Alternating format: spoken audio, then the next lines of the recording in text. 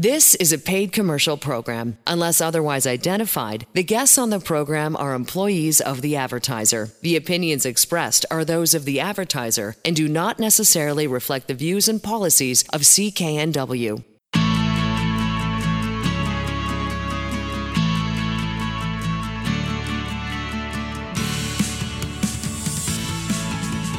Welcome to Dollars and Cents. I'm Elaine Scollin along with Blair Manton from Sands & Associates. They're experts in helping you get out of debt. So we're going to talk about consumer proposals, and some say it's one of the best debt solutions you've never heard of. And I always find that funny because, of course, Blair is an absolute expert. It's the thing that motivated him, that really pushed him, that inspired him to become a licensed insolvency trustee. So Blair's your guy when it comes to consumer proposals. It is one of the best solutions for individuals who want to consolidate and cut their debt, and it's without borrowing or added fees. So Blair, let's start by explaining what exactly a consumer proposal is. With pleasure, Elena, and I thank you for that intro because it's completely spot on. I'm convinced, my best purpose in this life is to make people aware of this amazing debt relief option that can ease suffering, help you move forward, avoid a bankruptcy, give you your life back, and people just need to know about it. So I became a trustee 15 years ago, and I've been so thrilled that I've just seen the growth in the proportion of clients filing consumer proposals. When I first became a trustee, it was pretty close to 50-50. Then it was 60-40, more proposals than bankruptcy, 70-30. Most recently, it's 85% of people that are seeking the assistance of a trustee are not filing a personal bankruptcy in the province of BC. They're choosing to file a consumer proposal. And what a consumer proposal is, it's a means of consolidating all of your debt together and then offering to settle your debts for what you can actually afford. So when you do a consumer proposal, all of the crazy interest on your debt that's moving away from you every month, maybe 20 or 30% a year or higher, that goes to zero. So by law, as soon as you file a proposal, your debts stop growing, and that's quite powerful. But what's even more powerful, in my opinion, is that you repay what you can afford to repay. So in some cases, you can afford to repay 100% of the debt if they stop the interest. That's great. But the vast majority of cases that we see, it's some percentage of the debt that you're paying back. So it could be as low as 20, 25 cents on the dollar, could be as high as 80 or 90 cents on the dollar. But in most common situations, it's around a third of the debt payable over a term of not more than 5 years. So it's so important too that whatever debt relief option that you choose, you're not on the never plan, you're not on the making payments for 20 years or something along those lines. Anything that you're going to do to get out of debt should not take you any longer than 5 years of payments. So the maximum term in a proposal is 5 years. And what's great is as things go better, and they often do, once you've got all that debt stress off your mind, you can sometimes increase income or decrease expenses. You can pay a proposal off sooner at any point with no interest, no penalty, and just get it in the rearview mirror that much more quickly. So who's eligible to file a consumer proposal? Any individual who owes more than $1,000 and less than $250,000, and that excludes the mortgage on your principal residence. So it's quite a broad range. When a proposal first started, it was up to $75,000. It was a good 10, 13 years ago. They increased the limit to $250,000. It's possible to file a joint consumer proposal. So often for spouses or people living in the same household or even business partners, if they're facing the same type of a debt situation, they could do a joint consumer proposal. And in those cases, the limit of debt that could be included is doubled. It's up to $500,000. So again, huge amount of flexibility there. What's important to know too is if you don't have joint debt, if it's say a married couple, for example, one spouse could file a consumer proposal and have literally zero impact on the other spouse. So no impact on the other person's credit rating, no impact on the other person's income, assets, or debts. If the accounts are separate, as a matter of fact, then a consumer proposal can be done without any impact to anybody else in the same household. And a consumer proposal is often something that people feel a whole lot of pride doing. So they come into the trustee's office. Sometimes they feel as though, they failed. Bankruptcy is the only option at this point, where a proposal is meant to be the win-win. It's supposed to be the win to the individual is they avoid a bankruptcy proceeding, which nobody takes lightly. And if you can avoid that, well, let's try to do so. The win to the creditor is a proposal actually gives them a reasonable return back, where a bankruptcy might be a zero recovery based on the legislation. when a person files for bankruptcy, a creditor might end up with nothing. They're quite happy to receive, say, 25 cents on the dollar as opposed to zero. And that's why creditors very often, up to 99% of the time, accept consumer proposals when they're filed. Now, the next piece we're going to talk about are the basic steps in doing a consumer proposal. But you know what? If you already know that you want to take some action and it involves doing a consumer proposal, or at least finding out more, give Sands & Associates a call, 1-800-661-3030. It's a toll-free number. Check out their website as well, sands-trustee.com. You can make an appointment through their website. So let's go back, Blair. What are the basic steps to doing a consumer proposal? Well, the most important thing, and if you take nothing else away from today's segment, is to know the only person that can help you with a proposal is a licensed insolvency trustee. So you can't file a consumer proposal yourself. If you phoned up the bank and said, hey, how's 30 cents on the dollar with no interest over 5 years? You might hear them laughing from feet away. They're just not going to be willing to work with you on that. You have to do a consumer proposal through a licensed insolvency trustee, a credit counselor, a debt settlement agent, a lawyer, a financial advisor. Nobody else can help you do that. But what's great to know is that a licensed insolvency trustee is going to meet with you for free. So at Sands & Associates, all the meetings before you file a proposal are at no cost, no obligation, no upfront fees to get the proposal signed. And once the proposal is signed, it's so important. We're going to talk about this a little bit later, but you're not going to be hit with any fees. So there's nothing unanticipated that's going to happen. If it's a proposal paying off a third of your debt, and that's what you can afford to pay off, you're not paying any fees on top of that third of your debt. There's a government tariff that says once a proposal is filed, trustee is entitled to retain a portion of what you pay, usually around 20%, and the balance goes to your creditors, usually around 80%. It's all deducted from your one payment. So your creditors are essentially bearing the cost of you doing this proceeding, not you. Now, what are the actual steps to get a proposal going? Everything starts with a free confidential debt consultation. So you're going to meet with a qualified, non-judgmental, empathetic expert here at Sands & Associates. They're going to discuss about your personal circumstances. What are your objectives? What's the family situation? What does the budget look like? And by the end of that meeting, you'll have a good sense of what are all the options that are out there. And we'll have potentially structured a consumer proposal for you to consider. And it's my favorite part of these meetings. When I sit down, we go through all the debts and we understand, okay, what's the person paying now and how that's really stretched in their budget. And then I often ask, okay, if we could wave a magic wand, what's a debt payment that you think you could afford that wouldn't put you into hardship and that would actually get you out of debt? I've never had a single client that picked a payment lower than what a consumer proposal could offer. Most people just can't even contemplate that they could reduce their debt so significantly and have so much more room in their budget. So by the end of that first meeting, we're going to have a good sense of what a proposal might look like. Step two is if the person made the decision that they want to proceed with a consumer proposal, then we're going to work to prepare all the required paperwork for you. You'll complete an information form for us. It's usually done online or it could be a PDF or a hard copy, whatever works for you. We're going to review all of that information together in a second meeting and say, okay, we thought the proposal would be $150 a month. Looks like that estimate is going to work. Do you want to go forward with it? Yes. Then we book our third meeting where we have all the official documents ready. You sign the proposal. The proposal is immediately legally binding once you've signed it.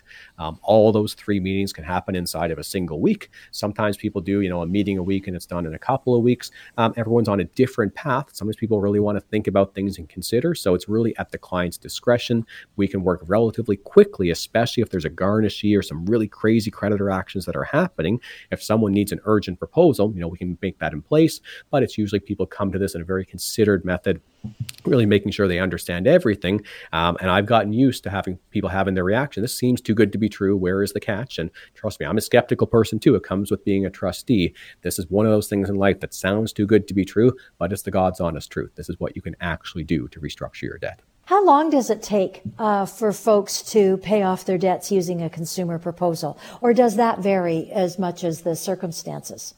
It definitely varies. The most common terms for a consumer proposal are between, 3.5 to 5 years. It can't be any longer than 5 years by law. It just can't be structured that way. A lot of proposals are for 3 or 4 years of payment, but where it varies so much is a proposal is open-ended. So it can be paid off at any time without interest or penalty. So you don't necessarily save money by paying off a proposal sooner, but you do get it off your mind. You get that extra peace of mind knowing, okay, this is all in the rear view mirror. You can rebuild your credit a little bit more quickly quickly. So a lot of people do try to pay their proposal off sooner than the term. So it might be set for 36 months, but maybe after 28 months, they've just increased their payments and they're finished at that point. What's important in a consumer proposal also is you got to make the payments, and that's important, but there's also 2 financial counseling sessions that have to be attended, and these are more of a benefit than an obligation. Really great information to help you understand, what's the best practices for setting up a good budget, how do we plan for goals in the future, how do we try to make sure it's, this is a one-time event where you've had to restructure the debt. So those 2 counseling sessions are so critical to performing the consumer proposal. In terms of how short a proposal could actually be, some proposals are for a lump sum. They're for a single payment. So sometimes this happens where there's a family member, other family members want to support the person, they've gotten into debt, and rather than paying off that debt in full, they help the person make a consumer proposal for a lump sum amount. Sometimes it's as low as 15 cents on the dollar, and if it's paid by a third party, even though it's a relatively low proposal at, a 15% recovery, if that person filed for bankruptcy, the creditors would get 0, which means they're still probably likely willing to accept a 15% recovery, especially if it's paid quickly. So the reason I discovered about proposals is I had a situation very similar to that. A close family member got into trouble with debt, and all the family got together to try to help the person, let's pay off the debt and you can pay us back at no interest. I wish we had known about a proposal. We could have offered a lump sum, saved the family a whole lot of money, and the person would have gotten some counseling along the way too that probably would have helped them as they moved forward with their financial skills. So in the last minute and a half or so, the question was going to be, how does a consumer proposal compare to other debt management options? And you can probably boil that down into a couple of sentences, right, Blair? I mean, It's pretty clear consumer proposals are very different than the other options that folks are used to hearing about every day. Oh, for sure. Yeah, consumer proposal, the most important things about it is you stop the interest and you cut the debt. So other things that you might hear about, a consolidation loan, well, you're going to pay interest. Hopefully it's a lower interest than what you're paying, but it's still going to be something. Even if it's a credit counseling plan, you might pay 0 interest, but you're still paying 100% of that debt back, and you can't do anything with government debt in those situations. A proposal can include all of your debt to every source that you have, regardless of whether it's government or not, and it reduces the debt down to what you can afford. That's just so powerful. A proposal gives you the same legal protection as a bankruptcy proceeding would do, so you don't have to deal with collection calls, you can't be sued, you can't be harassed, your trustee steps in like a referee and enforces the rules of the game, which are as long as you're paying this proposal, you have to be left the heck alone to basically get on with your life at that point. And the final thing, a big hesitation is, people think this is going to be seriously bad for their credit and they're never going to recover. Anytime you don't pay your debts in full, your credit is going to take a hit. So even just getting down to 0 interest on credit counseling, your credit's going to take a hit, but it is something you can recover from. Generally, just even a couple years after a proposal, people have far better credit than when they began. Here's what you actually need to know to move forward right now. This is the number for Sands & Associates. They have offices all over British Columbia. It's 1-800-661-3030. Or you can go to the website, sands-trustee.com, make an appointment, read more if you need to read more, but take some action. 1-800-661-3030. Can a creditor garnish all my income?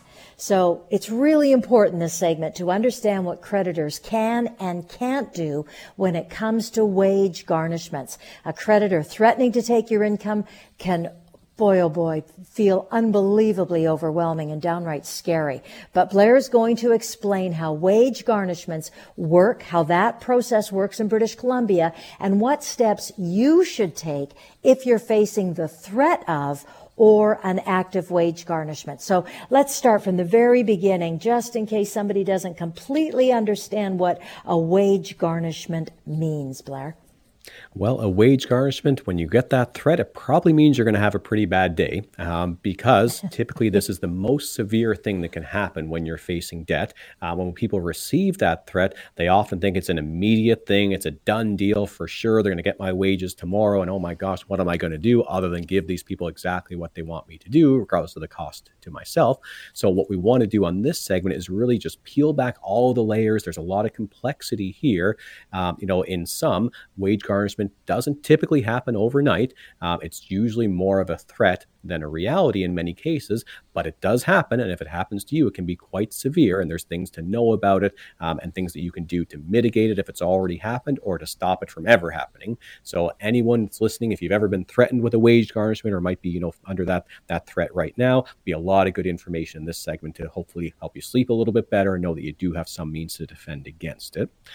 So what we're talking about when we say wage garnishment, it's sometimes called a garnishee or a wage assignment or attachment. It's a legal court order that says to a creditor that they now have the right to collect a debt from you by seizing part of your income.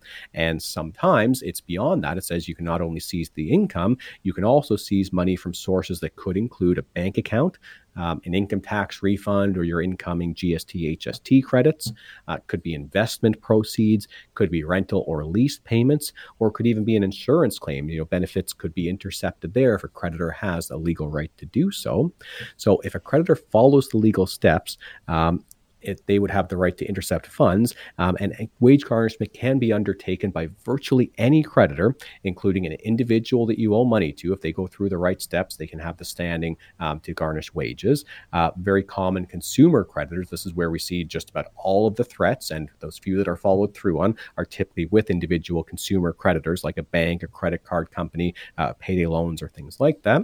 Other government bodies like Family Management Enforcement, Family Maintenance Enforcement in BC, or Canada Revenue Agency and CRA, they could be collecting for debts like tax debt, student loan debt, even CERB overpayments or EI overpayments and penalties.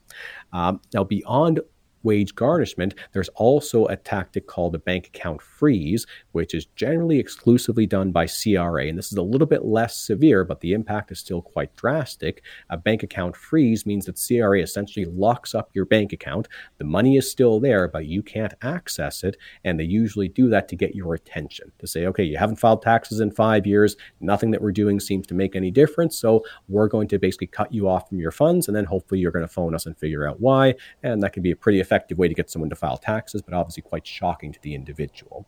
So a lot to know there about wage garnishment, but essentially it allows a creditor to intercept your money before it comes to you to take it to pay debt, regardless of how that might leave you in a very tough financial situation.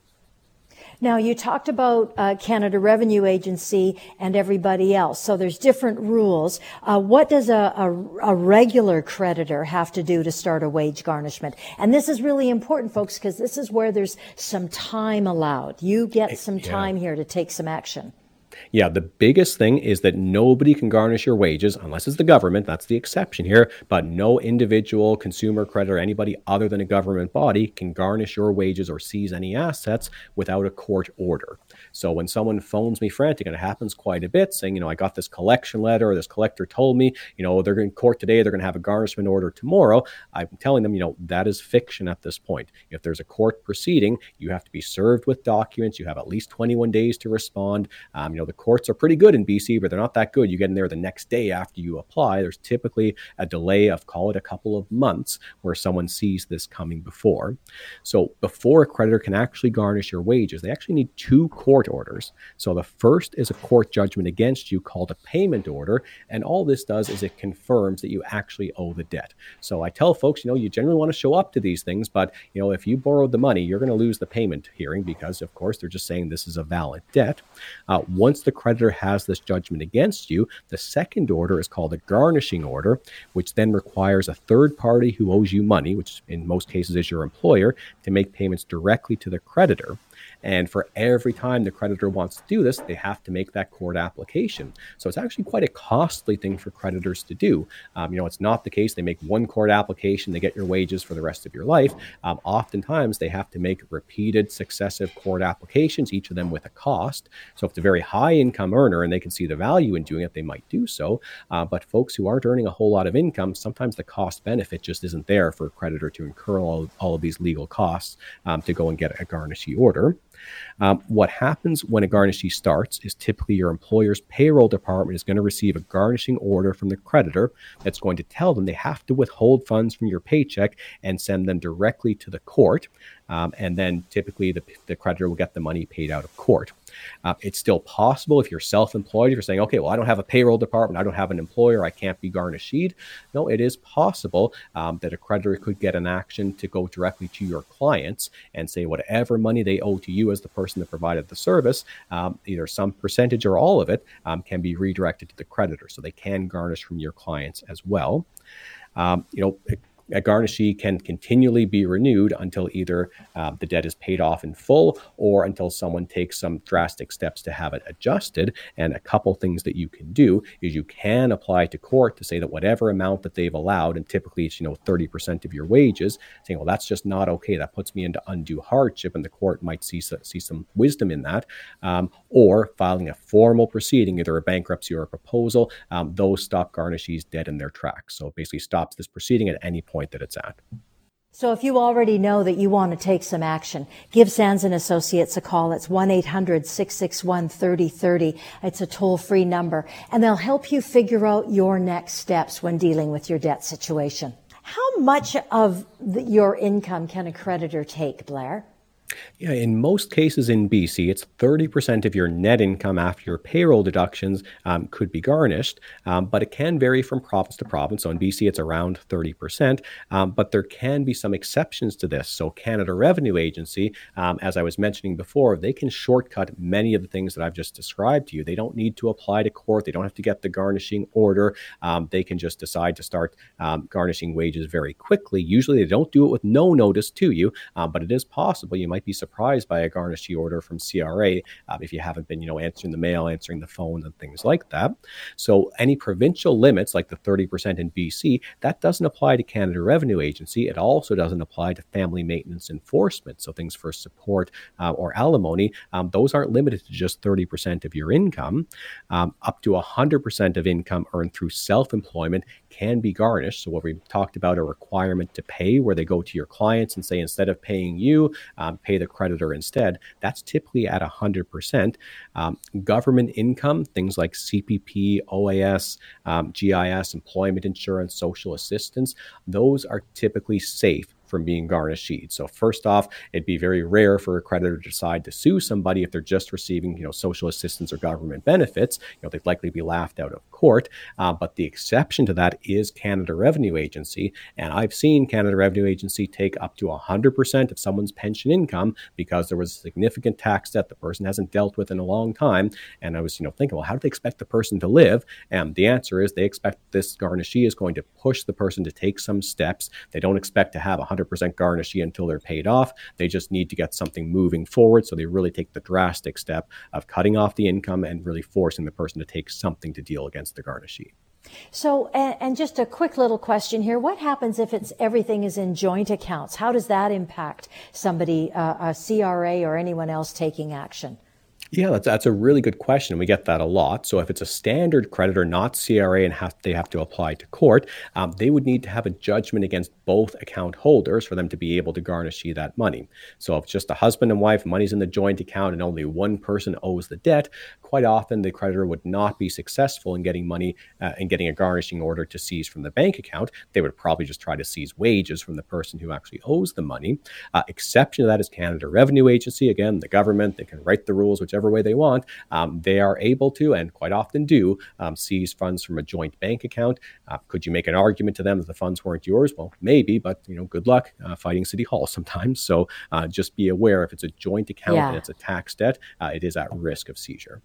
Okay, so what can I do to prevent any of this from happening, or any of the wage garnishment happening? Is there anything I can do, even if it's already started? What are the things that I can do?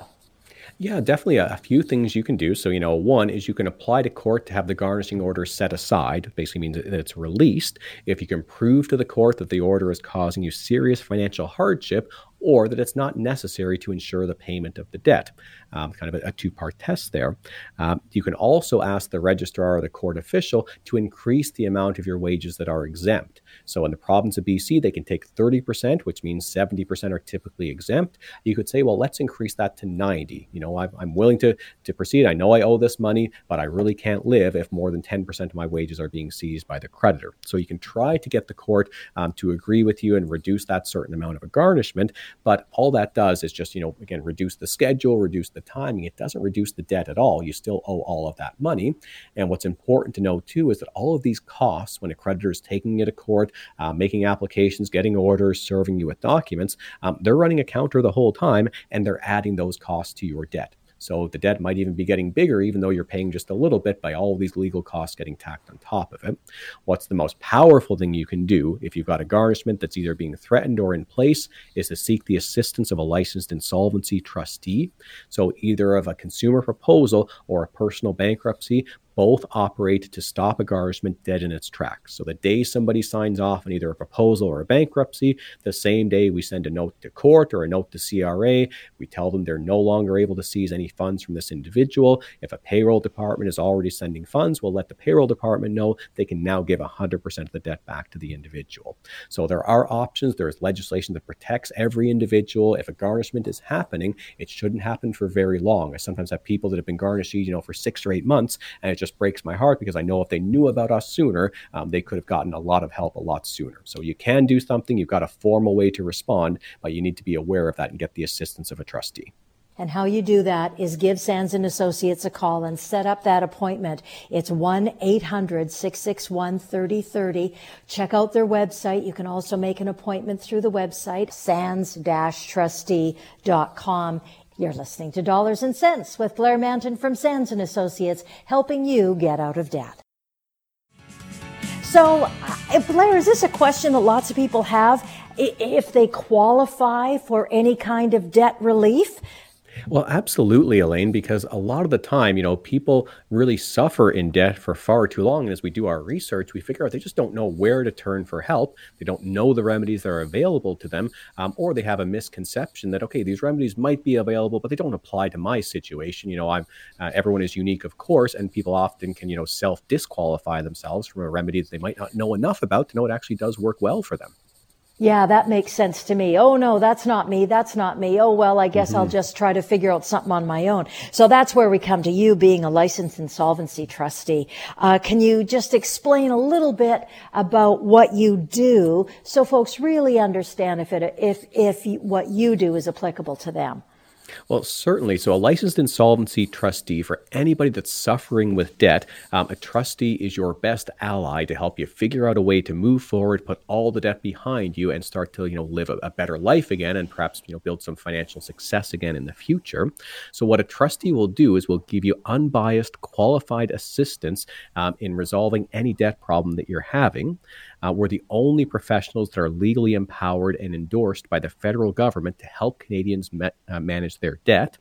A lot of Canadians think that, bankruptcy is all that a trustee does, but bankruptcy is really the last resort, and a trustee is the best person to help you avoid a bankruptcy. To the extent of 85% of the people that we see at Sands & Associates that phone us up, book a consultation, 85% of the time, they're not filing a bankruptcy at all. They're often doing a consumer proposal or even finding other alternatives that might not involve us formally, but it's not only a bankruptcy is what a trustee can help with. And what's so important to know is that the laws and the statutes around personal debt and finances, they're not simple. They're quite complex. They're ever changing. And, even a lawyer, even a financial planner, an insurance advisor, unless it's your exact focus of being on top of debt, which is what exactly a trustee does, it's quite possible that you might have someone in your life that you think is very financially sophisticated, but, there's so many things that can change with debt and credit in short periods of time. To make sure you're getting the best advice possible, you want to go straight to a licensed insolvency trustee. And what's the best part about the whole thing is it costs you nothing to figure this stuff out. So to sit down with a trustee, it's at no charge, it's at no obligation. Guaranteed you're going to feel a whole lot better after that meeting, because if nothing else, you're going to know a whole lot more than when you walked in the door, ideally. So let's start then at the very beginning. How much debt would someone need to have, and the other qualifiers that need to be met for someone to come into your office, not just sit down, because like you said, the advice and information is free, but to actually get you to go to work for them? Where do we start? Yeah, first off, let's start by what is not a requirement. It's not a requirement that, you've been sued for your debts, you're being chased all around the world, collectors are calling you 200 times a day. You don't have to wait for things to get that dire for you to reach out for help. In fact, upwards of 70% of people that end up seeing a trustee and perhaps filing a consumer proposal or a personal bankruptcy, they may have never missed a payment. Their credit rating could actually be great. So it's not the case that, you got perfect credit means that you don't need any help with your debt. Quite often, a lot of people have perfect credit, but they've got a huge balance of debt that they're just treading water and making minimum payments on and not moving forward on. Now, on the other side, we do help people that, are really in the eye of the storm. So if someone is facing escalating creditor actions, maybe serious tactics like a wage garnishment, asset seizures, we'll help those folks right away. Of course, that's a very urgent situation. We can put a stop to that, but really anybody can reach out to a licensed insolvency trustee at any time to get information about dealing with their debts. A couple of the key things that we do, and each meeting is different. You want to see what the client's objectives are. Some people are just looking for general information on how you can efficiently deal with the debt. Sometimes you just need clarity about what are your legal rights and remedies in a debt situation. Who owes this debt? Is it joint? Is someone going to be responsible for this if I can't pay it? Maybe you're concerned about an urgent crisis or a conflict with a creditor. Maybe there's a wage garnishment or a legal action being threatened or already underway, and you just don't know, are all these threats real? What can people actually do to me versus what's just, a threat that's supposed to intimidate me into doing something? In some cases, people just feel financially stuck. They're making their minimum payments each month, but they're clever enough to look at the credit card statement and it's telling them they're going to be in this for 150 or 200 years if they just keep doing the same thing. And then they realize, okay, we've got to do something different. And in some cases, and I see this a lot, sometimes with folks where they're just past, young adulthood, let's say, late 20s, early 30s, maybe they haven't been so responsible in credit use in the past, and they've just got a bunch of, old debts, small debts that's kicking around that's negatively hurting their credit. And they just want to face everything head on, get it all organized so they can start to move forward and start to rebuild from there. So a bunch of different reasons why someone would come and see a trustee. In terms of the amount of debt that you have, to file a formal proceeding, so either a bankruptcy or a proposal, it has to be more than $1,000. And that's a very low bar. It hasn't changed since the Great Depression, almost 100 years ago now. So we don't do many formal proceedings for $1,000 of debt, but sometimes someone at $5,000 or $7,000 of debt, that can be as unmanageable as $50,000 or $70,000 of debt, depending on the person's abilities and how they're feeling the stress. So it's a pretty low bar, again, to come and see a trustee to get some help. The biggest barrier is typically just not knowing that a trustee even exists or having some misconceptions about what a trustee can actually do for you, but they're on your side, not someone that's against you. I just want to throw in here the website, sands-trustee.com for you. It's just such a terrific site. It's got so many good questions and really thoughtful, easy to understand answers. So, and the next thing I want to ask you about as we sort of close out this segment is I think this is one of the places where Sands & Associates really shines for all the people that I've met in the organization. Just the thoughtfulness that everyone seems to have when talking with clients and understanding your situation or anyone's situation. So can you talk about the basics of the consultation process?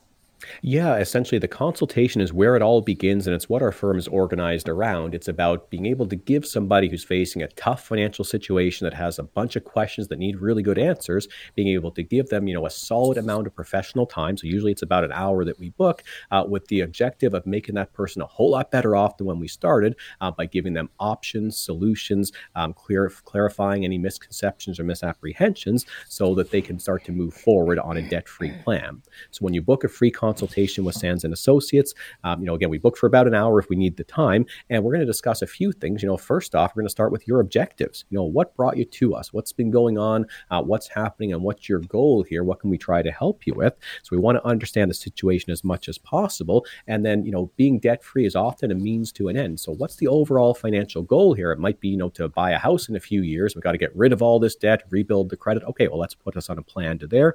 There could be other goals as well. So we want to understand each person's person's goals and objectives during that consultation. From there, we obviously need to know the facts. So what are the debts? Who do you owe money to and how much? Are they taking escalating actions against you? Is there anything we have to stop? Or is it still at the point where they're getting their money, they're just being patient, but you need to do something different to get out of debt? We need to understand your household family situation. So who lives at home? Are they earning income? Are they dependent on your income? Are there medical conditions within the family? How much is going for rent, food, groceries? All of those escalating costs these days. Anything a trustee does is supposed to improve your financial situation, not put you into further hardship. So we need to understand the household and its budget. And then finally, we need to understand what are your assets. So many assets that people are worried about they might have to lose are perfectly safe, even through a bankruptcy or a proposal. So things like a company pension plan or RRSPs, a vehicle of a certain amount, clothing, furniture. Again, people have some conception that they file for bankruptcy, someone shows up and takes everything out of their home. That has never happened once in the province of BC that I've ever seen. So a lot of these misconceptions get really cleared up in that first meeting. And that meeting, by the end of it, you've got a good sense of what are your options, what does the plan potentially look like for you to move forward without debt. And I think, too, I just want to throw in that all these things that people feel, I think one of the most important things to remember is you're not alone. Like those feelings of shame, embarrassment, unsure about the next steps, that's the kind of stuff, that's the kind of things that you at Sands & Associates really understand and can help navigate somebody through the system.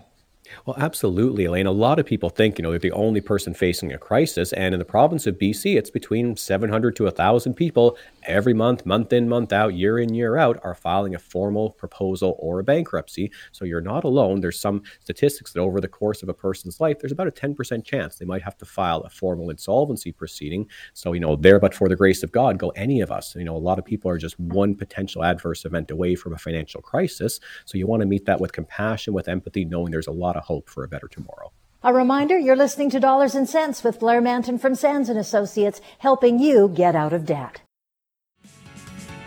Talking about borrowing as a debt solution.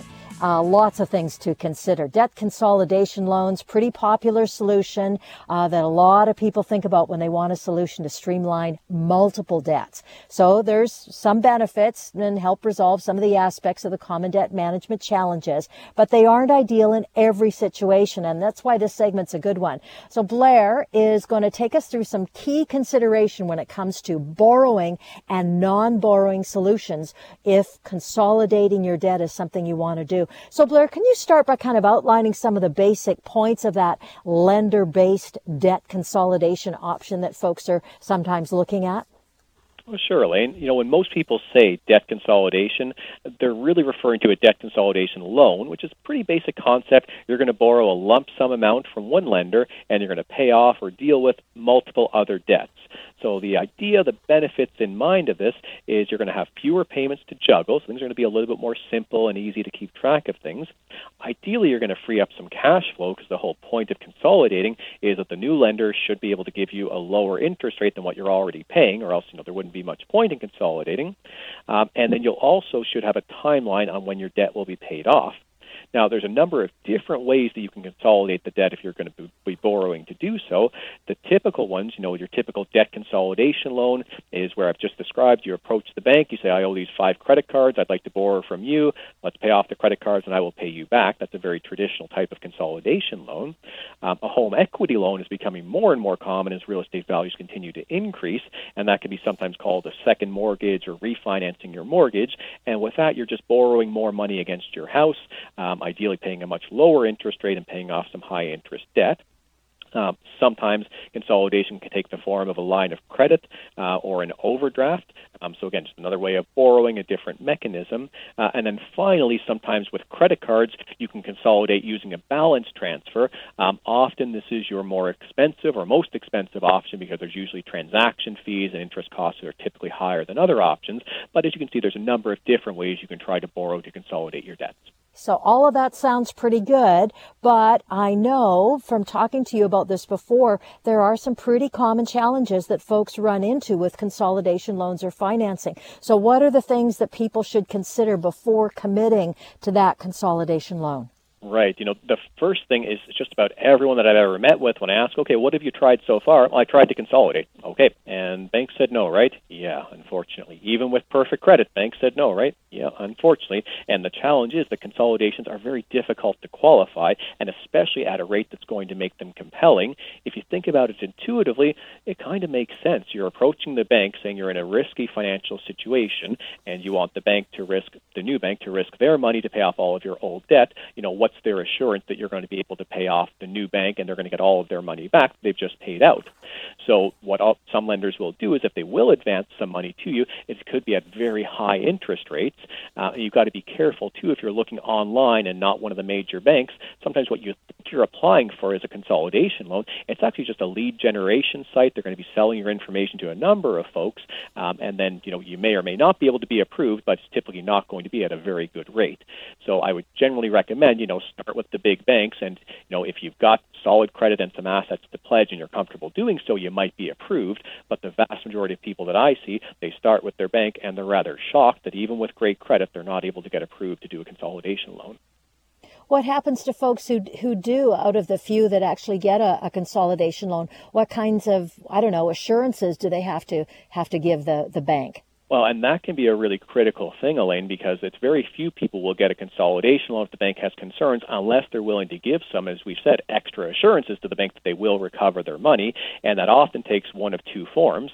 One is a co-signer or a co-borrower. So the bank says, oh, sure, we'll take a risk on you, but we'd like someone else to also be responsible there. And what a lot of people don't understand is, maybe they go to a family member or a friend and they say, this is never going to be triggered. Don't worry about it. And if it is triggered, at most it's 50-50. Your exposure is going to be half of what I borrowed, and that's just not the case at all. So I meet with some people where they've done a debt consolidation loan, it hasn't worked out to their benefit, they're not able to pay it off, and they really need to file a personal bankruptcy or a consumer proposal, but because they've got a guarantor on that debt, it might be a family member or a friend, I can help them legally, they're not going to be responsible for this anymore, but they know morally their friend is now going to be on the hook, and they just feel pretty bad leaving someone in that situation that didn't contemplate it. So if the only way you can qualify for a consolidation loan is by getting a co-signer or co-borrower, or by pledging an asset, which is the other way. Sometimes, we'll consolidate your debt, but give us some security over your car or your house or something like those along those lines. So if either of those things are your only options to consolidate, I definitely recommend you explore a bunch of other options before you start thinking about pledging assets or giving a co-signer. Okay, I just want to take a moment, too, to say, Blair, if this information is overwhelming to folks who are listening, make it easier on yourself. Book that appointment with Sands & Associates. Get the answers you're looking for, 1-800-661-3030. Do you want to talk about the other personal pitfalls with consolidation, or where do you want to go with this? Because there's so much to cover, and we've only got about 3 minutes. So little time. I know we've all got great information. Yeah. So, let's just touch a little bit more on one final pitfall, which is just the cost of doing a consolidation. Then let's talk about some other options that you don't need to borrow about. So just the final pitfall here is just even if you are approved, just make sure you can afford the consolidation. So sometimes people are turned down by the big banks. They end up going to, lenders that sound a lot like payday lenders, and it's a 40% interest rate. It's ridiculous charges. So just be careful that the consolidation is actually going to solve your problem, going to move you ahead. It's not going to be an unaffordable payment that's, just going to fail a couple months down the road. Excellent. Okay, so key points of consolidation options that don't require to you that money needs to be borrowed in order for you to pay this thing off. Yeah, there's two great options that are out there. One I think is far superior to the other, and I'll tell you why. But two things people can consider if they need to consolidate their debt and they don't want to borrow money to do so. One is called a credit counseling debt management plan. So if you go look online, or you'll see various advertisements for credit counselors, what they're able to do, because they're essentially paid by your creditors as collection agents, is they can negotiate an interest freeze on all of your debts. Now, not any of your government debt or student loans, but any typical bank debt. With a credit counselor, they'd be able to say, okay, you owe $20,000. Let's get you to pay back that full $20,000 over 5 years. We're going to charge you a small fee on top of it, but look what you've saved in the interest. Doesn't this make a whole lot of sense? And a lot of times you say, well, yeah, this is far better than what I'm doing. I'm going to save money. I can afford to pay everything back. It's going to take 5 years. There's a little hit to my credit because I've compromised on the interest, but this sounds pretty good. And I agree, it does sound pretty good. but there is generally a better option for people to consider, and that's called a consumer proposal, and that's what we do here at Sands & Associates. So I definitely encourage people to investigate all of their options, but if you stack up a credit counseling debt management plan against a consumer proposal, you'll see there's some pretty significant advantages with the consumer proposal, the main one being that a consumer proposal actually reduces your debt. So where we talked about in the credit counseling plan, you've got to pay back the full $20,000. A consumer proposal, because it's with a trustee who uses the law, it's a matter of what can you afford to pay back. It might be half of that debt. It might be a third of that debt. Typically on $20,000, maybe a 30% repayment would be $6,000. So a difference quite significantly compared to a credit counseling plan. And as soon as you've paid off that reduced balance in a consumer proposal, the debt is fully discharged. There's no one coming after you for the other half or the other 30% or whatever. So a consumer proposal reduces the debt, stops the interest, and it can include all debts, including government debts and student loans. So it's a more powerful option and definitely worthwhile anyone considering, whether they're considering consolidating, whether it's borrowing or non-borrowing, make sure a consumer proposal is one of those stones that you do overturn to see if there's something there for you. And the best thing about Sands & Associates is you can learn more about the consumer proposals, debt consolidation, as well as the other options in order to deal with your debt. Sands & Associates has a very, very friendly team. They have offices all over British Columbia. They are debt smart with heart, and it's free confidential debt consultations are available in person or remotely. And you can book easily. Go to the website sands-trustee.com or give them a call at 1-800-661-3030. You've been listening to Dollars and Cents. See you next time. The proceeding was a paid commercial program. Unless otherwise identified, the guests on the program are employees of the advertiser. The opinions expressed are those of the advertiser and do not necessarily reflect the views and policies of CKNW.